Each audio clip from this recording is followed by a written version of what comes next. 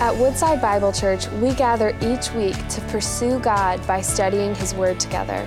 Welcome to our series, Unstoppable, Bound in His Love, Freed by His Spirit, where we're journeying through what many call the greatest chapter in the Bible, Romans 8, to uncover a more lasting force than hard work and a more enduring purpose than momentary success. Thank you, Cassie. Good morning, church.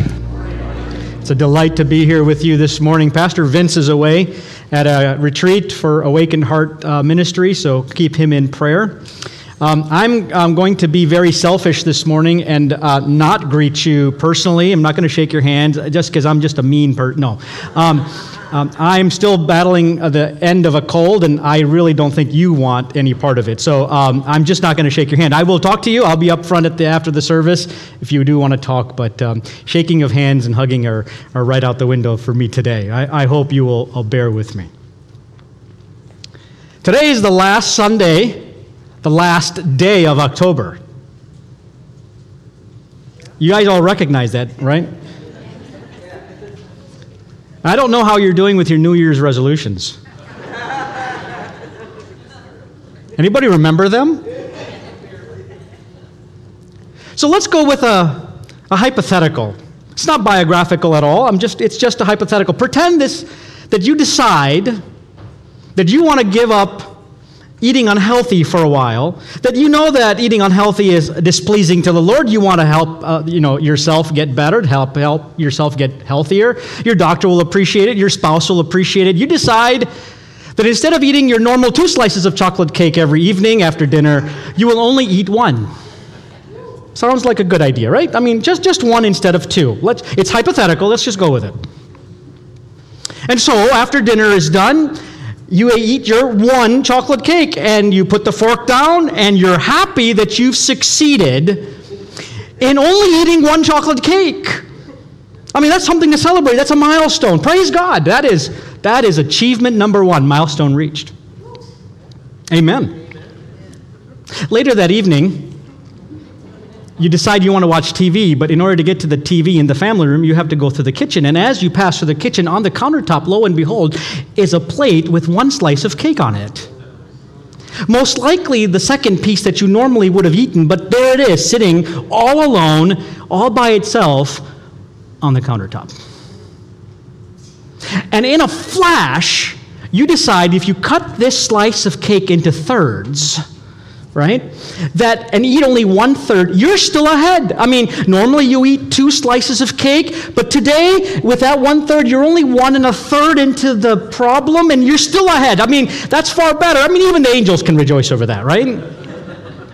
And so you eat that 1/3. You carefully clean up the countertop, you go wash the fork, you put it away, making sure that nothing is disturbed, make sure your spouse doesn't recognize that you had that 1/3, and all of a sudden the phone rings. You answer the phone. You finish the conversation, you hang up the phone call, only to realize that there's chocolate on your hands. And there's chocolate crumbs all over the countertop, and you realize there's chocolate all over your mouth. Like, how did that happen? Like, where did that go? And you look down at the plate, and there's only 1/3 of a slice of cake left. What happened? You stand there confused. You're in a daze, trying to figure out what happened, and all of a sudden, you're convinced you can hear something say, "Eat me. Eat me." And you look down, and you go, you're already sunk. You're already defeated. You're already over what you committed, and you go ahead and eat that last 1/3 slice of cake. Anyone want to fess? No, it's okay. Don't do that. It's a humorous way of talking about a very serious topic. 2 weeks ago, we ended in Romans chapter 7 with the Apostle Paul saying, "The things I want to do, I don't do. And the thing I don't want to do, that's what I end up doing. I want to live healthy, but I don't live healthy. I don't want to eat that slice of cake, but I end up eating it anyway." And Paul ends chapter 7 with a gut-wrenching cry, "Wretched man that I am, who will deliver me from this body of death?" You remember that? Anybody resonate with that? We all made resolutions at the beginning of the year. We all decided that, this is the year we're going to read the Bible through. And here we are, the last Sunday of October, and somehow we're still stuck in the book of Leviticus? Who put that book there? Or we decide to pray. Lord, I'm going to get up early and pray, but aren't these mornings so much nicer to be under the warm covers? Or we decide to do life group. But isn't it funny that every good event ever gets scheduled on the same night life group happens? How does that happen? The thing I want to do, I don't do. But the thing I don't want to do, that's what I end up doing. And that wretchedness within us, that battle, that civil war that takes place within us between the thing we want to do and the thing that we don't want to do, that conflict is what ended chapter 7. Oh, wretched man that I am. If you resonate with that, if you can understand how that feels, I invite you to turn with me to Romans chapter 8 this morning. Today we kick off a brand new series called Unstoppable, bound by his love, set free by his Spirit. And we're going to look for the next 5 weeks at this, what most people consider the greatest chapter in the Bible, Romans chapter 8. And as we look at this passage of Scripture, this chapter, this amazing chapter written by the Apostle Paul, it's going to answer the desperate cry that Paul and we have, this cry from our heart about who will set me free from this body of death, between the civil war that's going on between who I am in Christ and what I once used to be in Adam.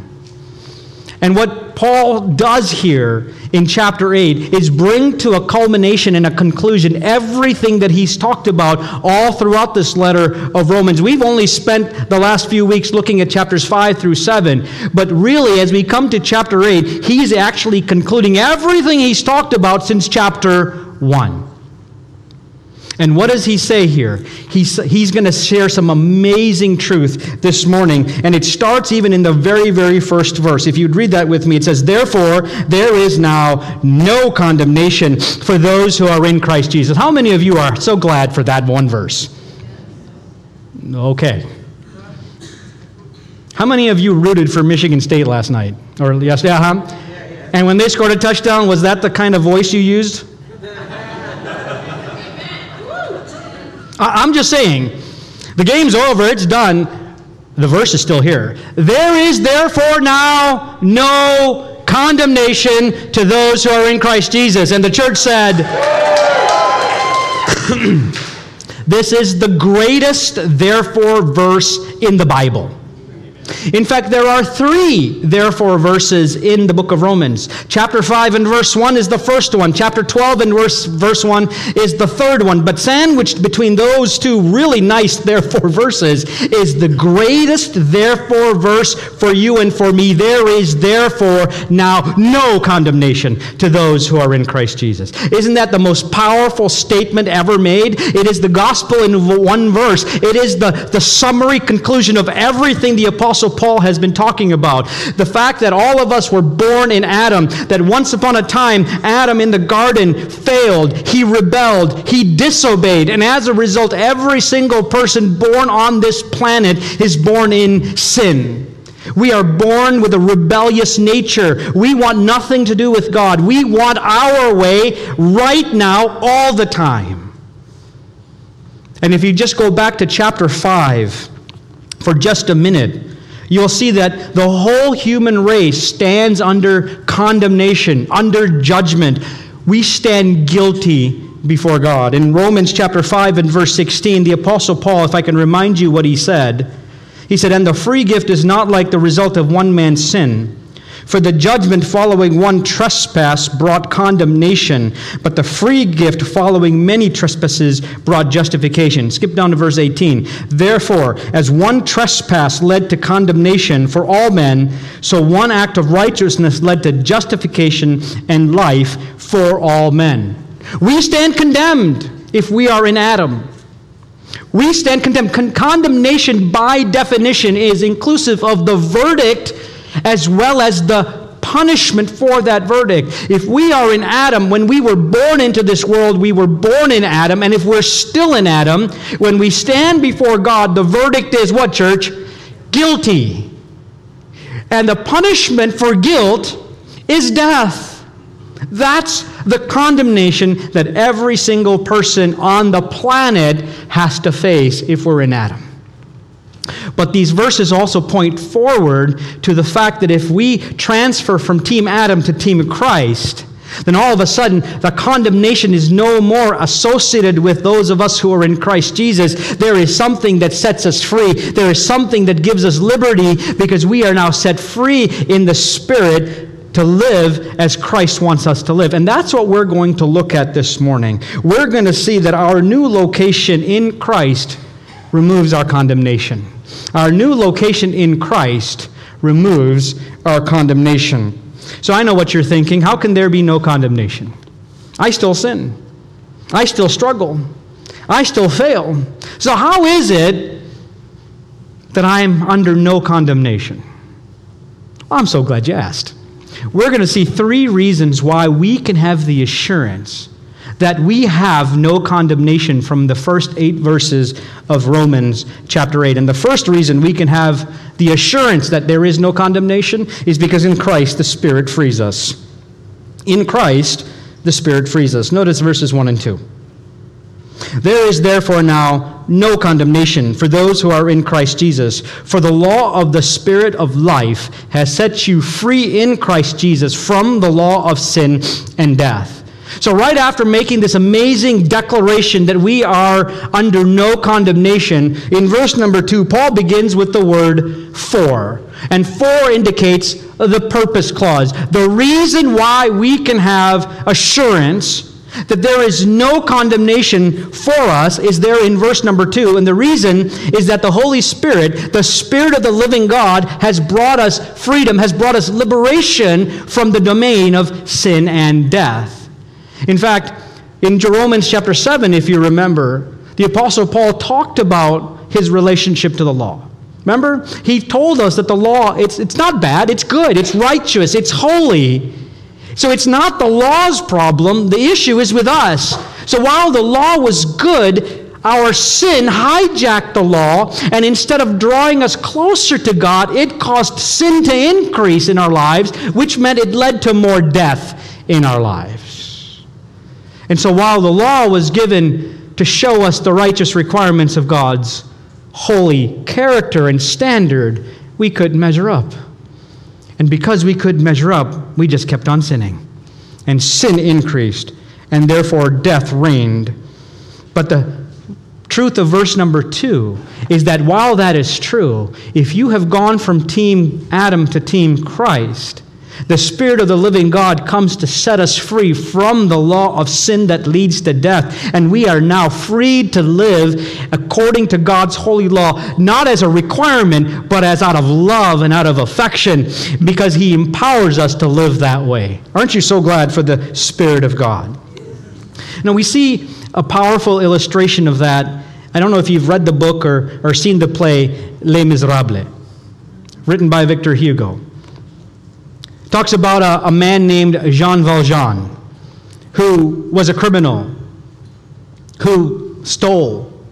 And as a result, he was arrested and he was thrown in prison, and prison life hardened him to that kind of life. And when he was finally finished with his sentence and set free, he carried the mark of condemnation of being a thief, but acclimating back to regular society was really tough for him. And so, because of how hard it was, he went back to a life of stealing, a life of thievery. And in one part of the story, early part of the story, he goes to the bishop's house and he steals all the silver in the bishop's house. And of course, he gets caught. And the officers bring Valjean to the bishop. And if you read that or pay attention to that part of the story, it's a very powerful moment as Valjean is presented to the bishop, caught in the act of stealing the bishop's silver, and the bishop tells the arresting officers, Valjean didn't steal that. I gave it to him as a gift. You see, up to that point, Valjean had been freed from the penalty of the law by being set free, but he was still under the power of the law because he kept stealing. But the moment the bishop said those wonderful words, he didn't steal it from me, I gave it to him as a gift, that radical act of grace transformed Valjean completely. From that moment on in the story, he transforms into a man of honor and grace. Why? All because of a man who was willing to show grace. Friends, God, the righteous Almighty God, showed us grace, didn't He? He showed us grace when we didn't deserve it. He showed us His love when we were furthest from it. And in that act of grace, He transforms us, and He not only gets rid of the penalty of sin, which is death, but He removes the power of that sin in our lives. He removes both the penalty and the power from our lives. And so, yes, today we still sin sometimes. Yes, today we still fail sometimes. But the truth is, when we were in Adam, we didn't have any ability to do what was righteous. But now that the Spirit of the living God lives within us and that we have no condemnation, the Spirit sets us free to say yes to righteousness and no to our old sinful ways. Aren't you glad for the Spirit of God living in our lives?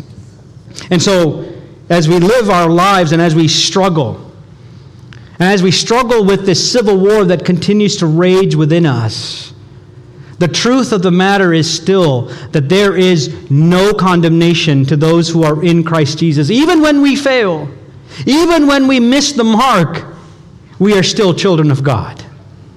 Nothing can change the truth that you and I are sons and daughters of the living God. Amen?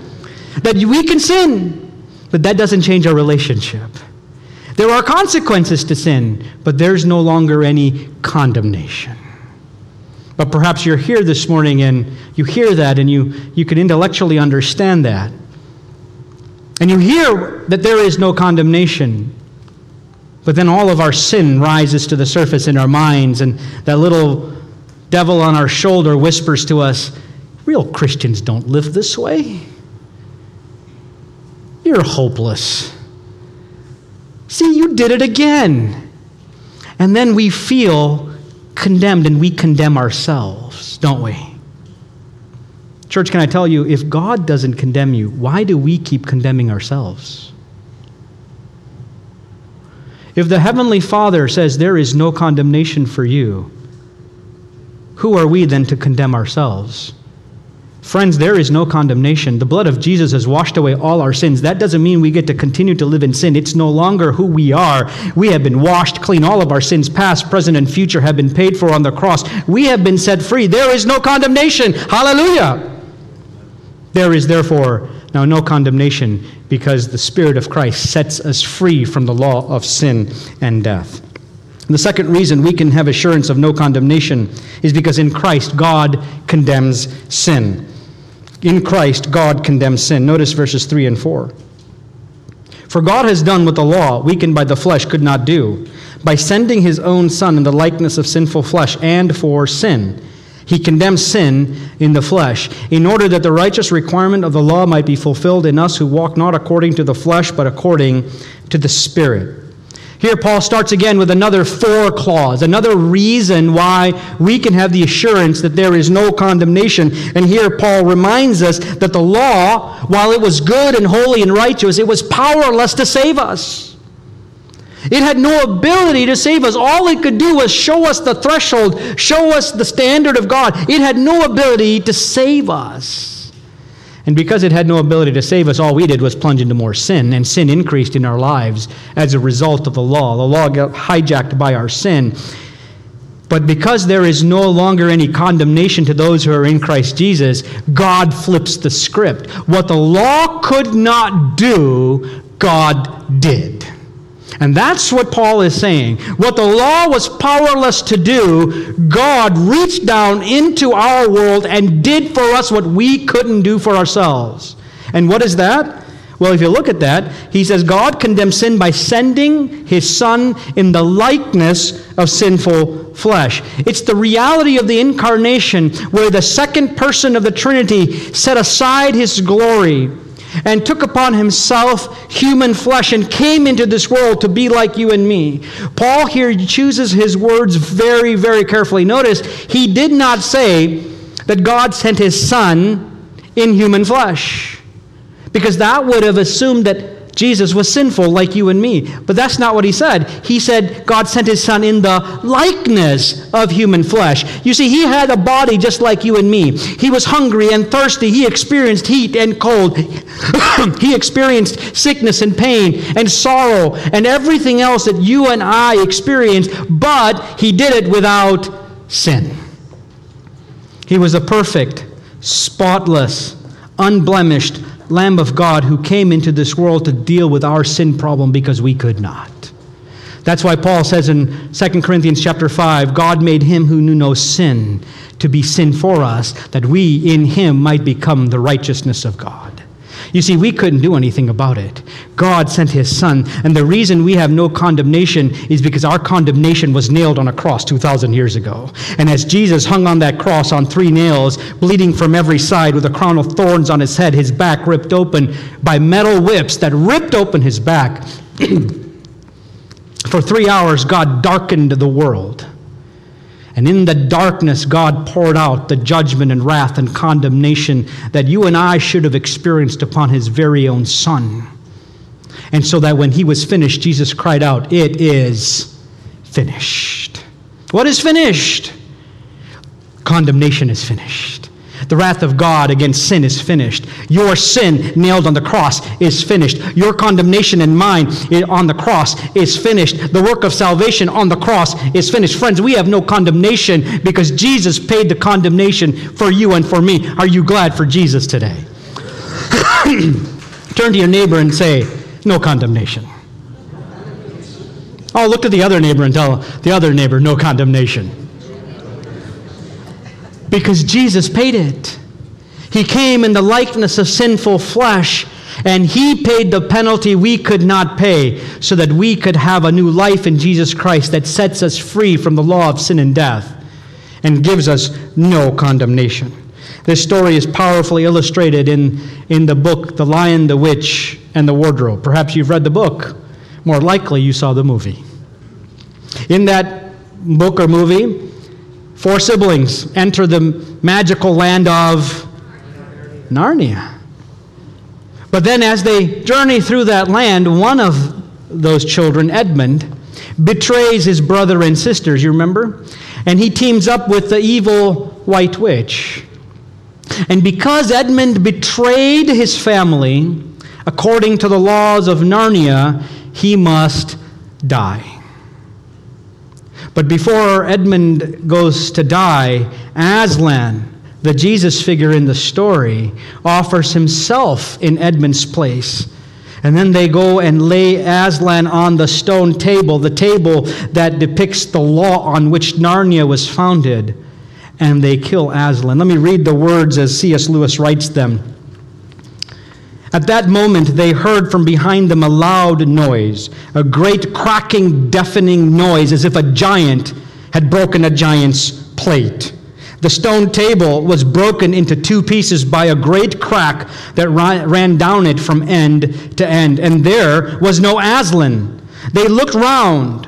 There, shining in the sunrise, larger than they had seen him before, shaking his mane, stood Aslan himself. "Oh, Aslan!" cried both the children, staring up at him, almost as much frightened as they were glad. And then C.S. Lewis continues to write, "But what does it all mean?" asked Susan, when they were somewhat calmer. "It means," said Aslan, "that though the witch knew the deep magic, there is a magic deeper still which she did not know. Her knowledge goes back only to the dawn of time. But if she could have looked a little further back into the stillness and the darkness before time dawned, she would have read there a different incantation.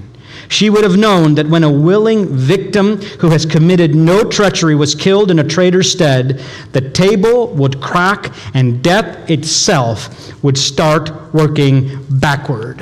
Friends, the cracking of that stone table, that table that represented the law, is a beautiful picture of what happened on the cross. When the sinless, spotless, unblemished Lamb of God hung on that cross in your place and in mine. He broke the law. He broke the chains that bound us. He broke sin and death, and he set us free so much that death has started to work backwards. That's what those of us who are in Christ experience. We experience no condemnation because we are in Christ Jesus. The Spirit sets us free because Jesus came to take on himself the condemnation for our very own sin. Church, that means that we can live free. Free to live for him, free to worship him, free to say yes to righteousness and no to sin. But oftentimes we still sin, don't we? That civil war continues to rage, and we keep beating ourselves up every time we fail. But you know what? Like a good parent, God looks at us as his children, and you know, when your babies are trying to walk and they fall down, what do? Do you smack them? You dummy, get up and walk. That's not how you do it. Is that what we do to our children who are trying to learn to walk? Or when you're trying to ride a bike and they fall off, what do? You knucklehead, that's not how you ride it. Do we say those words? No, we pick them back up and we put them back on their feet and we try to help them walk. That's what God does with us. He recognizes that we will fall. He recognizes we will fail. He recognizes that we will stumble. But he's not going to smack us upside the head. He's not going to disown us as his children. He's going to come alongside of us and pick us up and put us back on our feet. And you know what he'll tell us? I love you. There is no condemnation for those who are in Christ Jesus because the Spirit has set us free. There is no condemnation in Christ because Jesus was condemned for me. But thirdly, the reason we can have assurance that there is no condemnation is that in Christ we walk by the Spirit. We walk by the Spirit. Notice verses 5 through 8. For those who live according to the flesh set their minds on the things of the flesh, but those who live according to the Spirit set their minds on the things of the Spirit. For to set the mind on the flesh is death, but to set the mind on the Spirit is life and peace. For the mind that is set on the flesh is hostile to God, for it does not submit to God's law. Indeed, it cannot, for those who are in the flesh cannot please God. Paul is here describing two groups of people. He is not talking about a carnal Christian as compared to a mature Christian. He's actually talking about a believer and an unbeliever. And the difference is in the definition of the word mind. Before I talk about mind, you notice he uses the word flesh again. It's the same understanding of the word flesh we've had in chapter 6 and 7. It's talking about our sinful nature, our fallenness. We who are in Adam live in and under the domain of our sinful nature. We have nothing else to do except obey the sinful passions of our life. But in Christ, that sinful nature, while still there, has no power over us. That's the flesh. But he says that all of this is about the mind. The mind really is a mindset. And so when we read this word mind here in these verses, he's talking about all of our rational ability, all of our will, all of our affection, the whole of us, and where it is we put our affection and our thoughts and our desires. All of it is our mindset. And so Paul here contrasts two different mindsets. He says one mindset is to be placing our thoughts, our affections, our whole being on the flesh. But if you notice what the outcome of that is, he says that a person who puts the mind on the flesh, it leads to death, it is hostile to God, and it cannot please God. Why is that? Because a mind set on the flesh, a mindset focused on the flesh is focused on me. It's focused on what I want. It's focused on what brings me pleasure. And because it's focused on me, I will never bow my knee to God. And as a result, I cannot please God. The contrast to a mind set on the flesh is a mind set on the Spirit. When you have a mind set on the Spirit, you're no longer focused on you, are you? You're focused on Him. You're focused on the one that delivered you. You're focused on the one that can proclaim over you no condemnation. You're focused on the one that is the source of peace. And when you're connected to the source of peace, peace flows into your life. Amen? That's what a life focused on the Spirit looks like. It's a life where the knee is bent and we live under the lordship of Jesus Christ. And so I think this morning the Apostle Paul is challenging us with these verses to think about our mindset. Where is our mindset? So let's ask a very specific question. When you wake up in the morning, when your eyes open, what's the first thing your mind goes to? Is it to grab the phone and check your messages? Is it to check all of the calendar items for today and see what is awaiting you and what emails you might have missed? Is it to check all the posts that were made over the night and all the things that you missed from everybody else's life? Perhaps it's to check the news to see what's going on in the world, to see if anything changed. Perhaps it's to check your stocks to make sure your portfolio is doing well. Friends, even before our feet hit the ground, we're filling ourselves full of anxiety and worry and stress and everything else, and peace is the furthest thing from our mind, isn't it? The Apostle Paul is challenging us this morning that perhaps we've done it wrong, that we need to set our minds on the things above, not on the things of this earth. That there is a better way to live life. That when you have the mindset of the Spirit, when our eyes open up, that our thoughts go to Him. Folks, are we consumed with Jesus? Is our thoughts and our minds and our affections consumed by the things of heaven? Are we wanting to consume the fruits of the Spirit that God gives us in abundance? Is love, joy, peace, patience, kindness, gentleness, faithfulness, self-control, all those fruits. Is that what consumes us? Or are we consumed with everything in this world? It's a challenge to each one of us. It's a challenge to me, because oftentimes I fail, miserably often, at racing to the next thing without stopping to ponder, Lord, what is it you have for me today? Friends, if you're here this morning and perhaps you don't know Jesus Christ, perhaps there's no peace in your life, perhaps you've been struggling and trying to make life work, looking for answers in all of the wrong places, and nothing has answered the void in your heart. Can I tell you, we're so thankful you're here today. All of that striving, all of that trying harder, all of that doing more, none of it has worked. Can I just tell you, where the law says do, the gospel says done. Can I say that again? Where the law says do, the gospel says done. How many of you are thankful for that? 3 of you, 4 of you. Praise the Lord. I'm going to celebrate. Praise the Lord.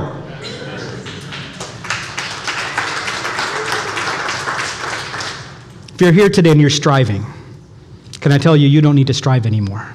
Jesus has already done it for you. On the cross of Calvary, He took your penalty and mine. He took your condemnation and mine.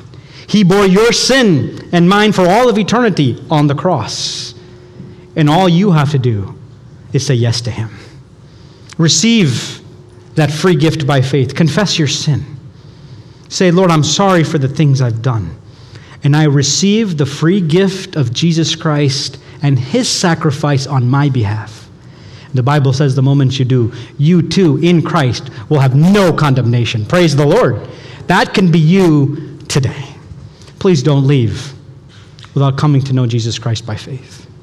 For those of you who do know Jesus Christ, we're going to celebrate with a song. Worship team, why don't you come on up?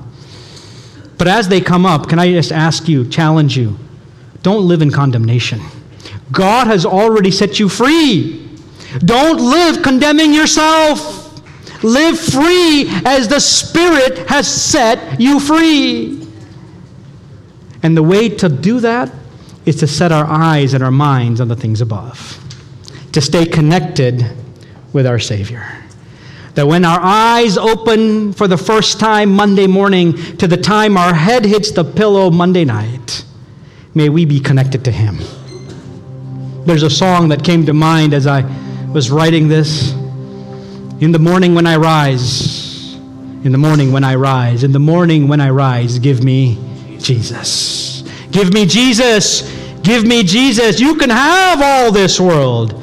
Just give me Jesus. When I'm alone, give me Jesus. Give me Jesus. Give me Jesus. You can have all this world. Just give me Jesus. When I come to die, give me Jesus. Give me Jesus. Give me Jesus. You can have all this world. Just give me Jesus. Would you stand with me? How many of you are willing to say, Lord, it's not the news, it's not the stocks, it's not work, it's not Facebook or Meta or whatever. Give me Jesus. Because in Jesus, there is therefore now no condemnation. Our new location gives us the freedom from the guilt and the shame and the burden of condemnation. He has set us free. Thank you for joining us as we study God's Word together. We would love to hear how God is moving in your heart and get you connected into the Woodside Bible Church family. Head to woodsidebible.org/connect to introduce yourself today.